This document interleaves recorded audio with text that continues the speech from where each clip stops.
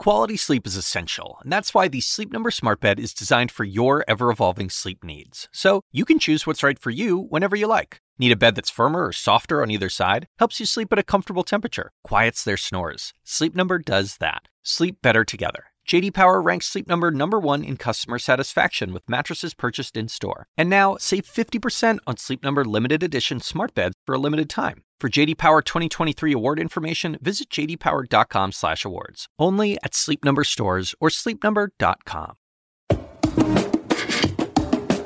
Hey everyone, I'm David Chalian, the CNN political director, and this is the Daily DC. Thanks so much for listening. Today on the podcast, the Iowa campaign. As you know, there is almost nothing as important as the kickoff state here. The Iowa caucuses coming fast and furiously. They will be in February. We are in August, and trust me, the months between now and then will go pretty quickly, and they will set the tone for the entire nomination contest. This crucial kickoff state is seeing a slew of campaign activity in these next few days. The famous Iowa State Fair kicks off today. Over the next 10 days, you will have candidates streaming through the Iowa State Fair, talking to voters, giving their short stump speeches at the Des Moines Register soapbox. We'll try to bring you some sounds from the State Fair on the podcast. In addition to that, you also have a big Democratic fundraising dinner up in Clear Lake tomorrow. You have Michael Bloomberg organizing across multiple gun safety advocacy groups a guns forum, which almost all of the candidates in Iowa who are here will be participating in on Saturday. And you've got some new phase of the campaign. Kamala Harris is the first top-tier candidate to go up on the air with television ads. Her first campaign ad of the cycle, and as I said, the first of any of the top-tier candidates here in Iowa. And I want you to hear Kamala Harris's debut introductory ad that is now starting to be seen on television screens throughout the state of Iowa. She introduces herself with a little bit touch of biography before pivoting to her, she calls her 3 a.m. agenda, her sort of programmatic pitch. Here is Kamala Harris's debut Iowa ad. She'd work all day, then pour her whole heart into Maya and me when she got home. And then after we were fed and in bed, our mother would sit up trying to figure out how to make it all work. That's something most Americans know all too well. And that's what my 3 a.m. agenda is all about. A real plan to help you solve those worries. The biggest middle-class tax cut in a generation. Another $500 in your pocket every month. Paid for by repealing Donald Trump's tax breaks for the top 1% and the richest corporations in America. Healthcare for all, with Medicare for all. And for companies that don't pay women the same as men, new fines on their profits until they do.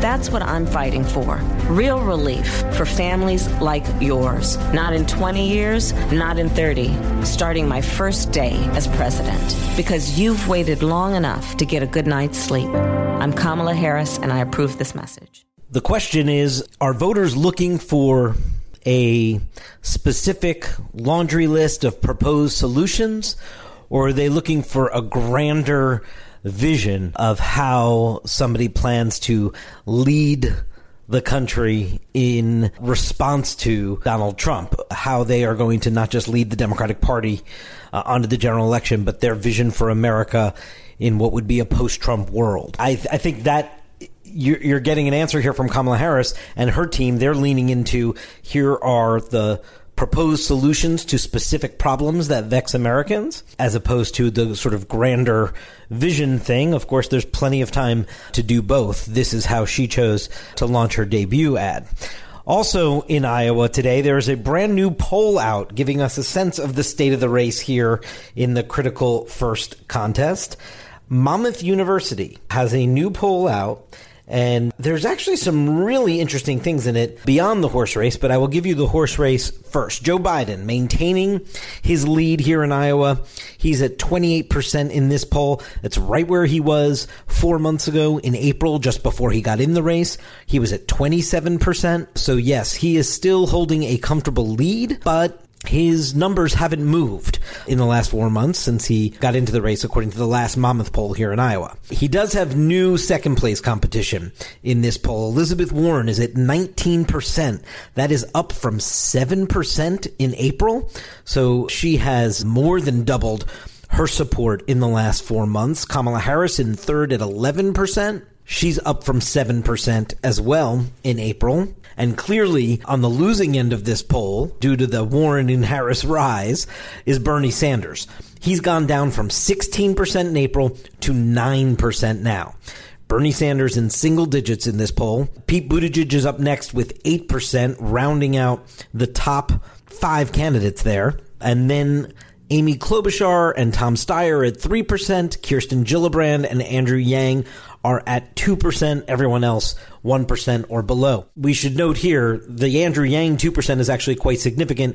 It's his 4th poll at 2%, and he's already said he's met the fundraising threshold. He has now met the polling threshold, which means Andrew Yang will be on that September debate stage in Houston. He is the 9th Democratic candidate now to say that they have qualified for the next debate with the increased thresholds that the DNC has put forth.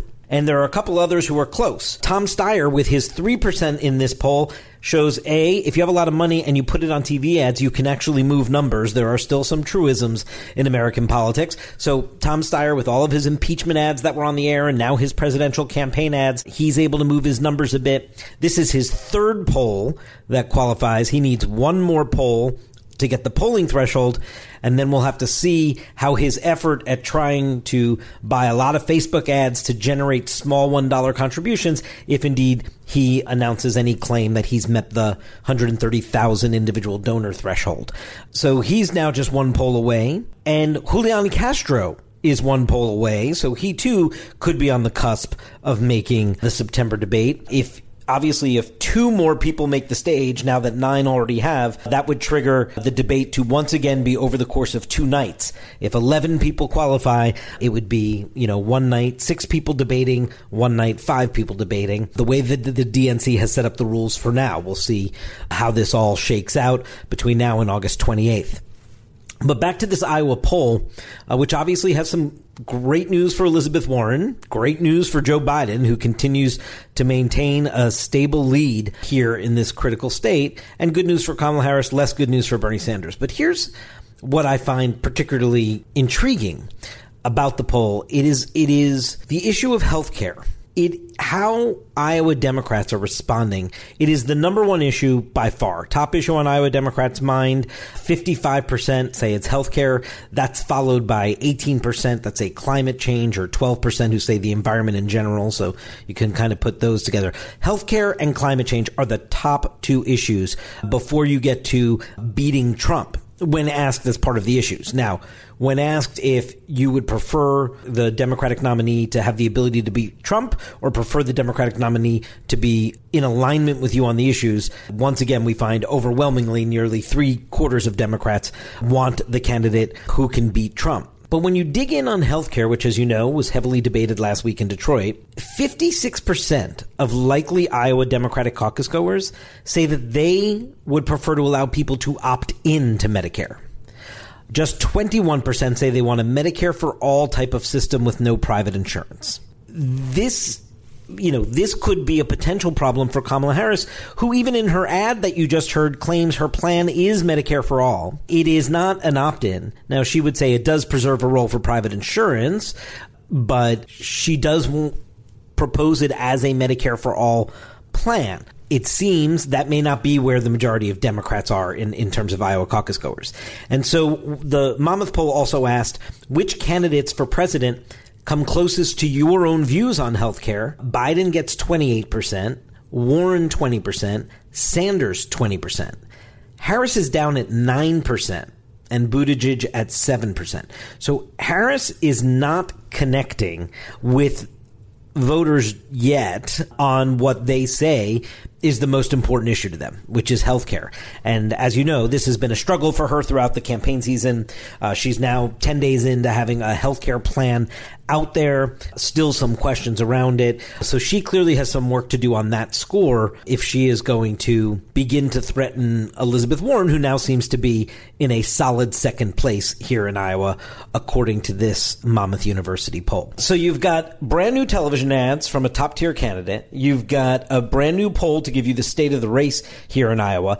You are coming off of Joe Biden's very strong speech yesterday in Burlington, Iowa, pushing back on Donald Trump and his hateful rhetoric, I think is how Joe Biden put it. And you've got now the state fair and these other events this week with a ton of candidates crisscrossing the state. This is a new phase of an engaged Iowa campaign, and from here on out, it is all about the organization in this state, the door knocking, the persuasion, the making sure you're finding your most committed supporters. You are letting them know how to caucus and where to caucus between now and February. This is going to become an all-out ground game assault in these campaigns. And this is when some of the national polls and national narratives will begin to matter a little less as this campaign in Iowa becomes fully engaged. That does it for this edition of the Daily DC. Thank you all so much for listening. Hope you'll tune in again right here tomorrow.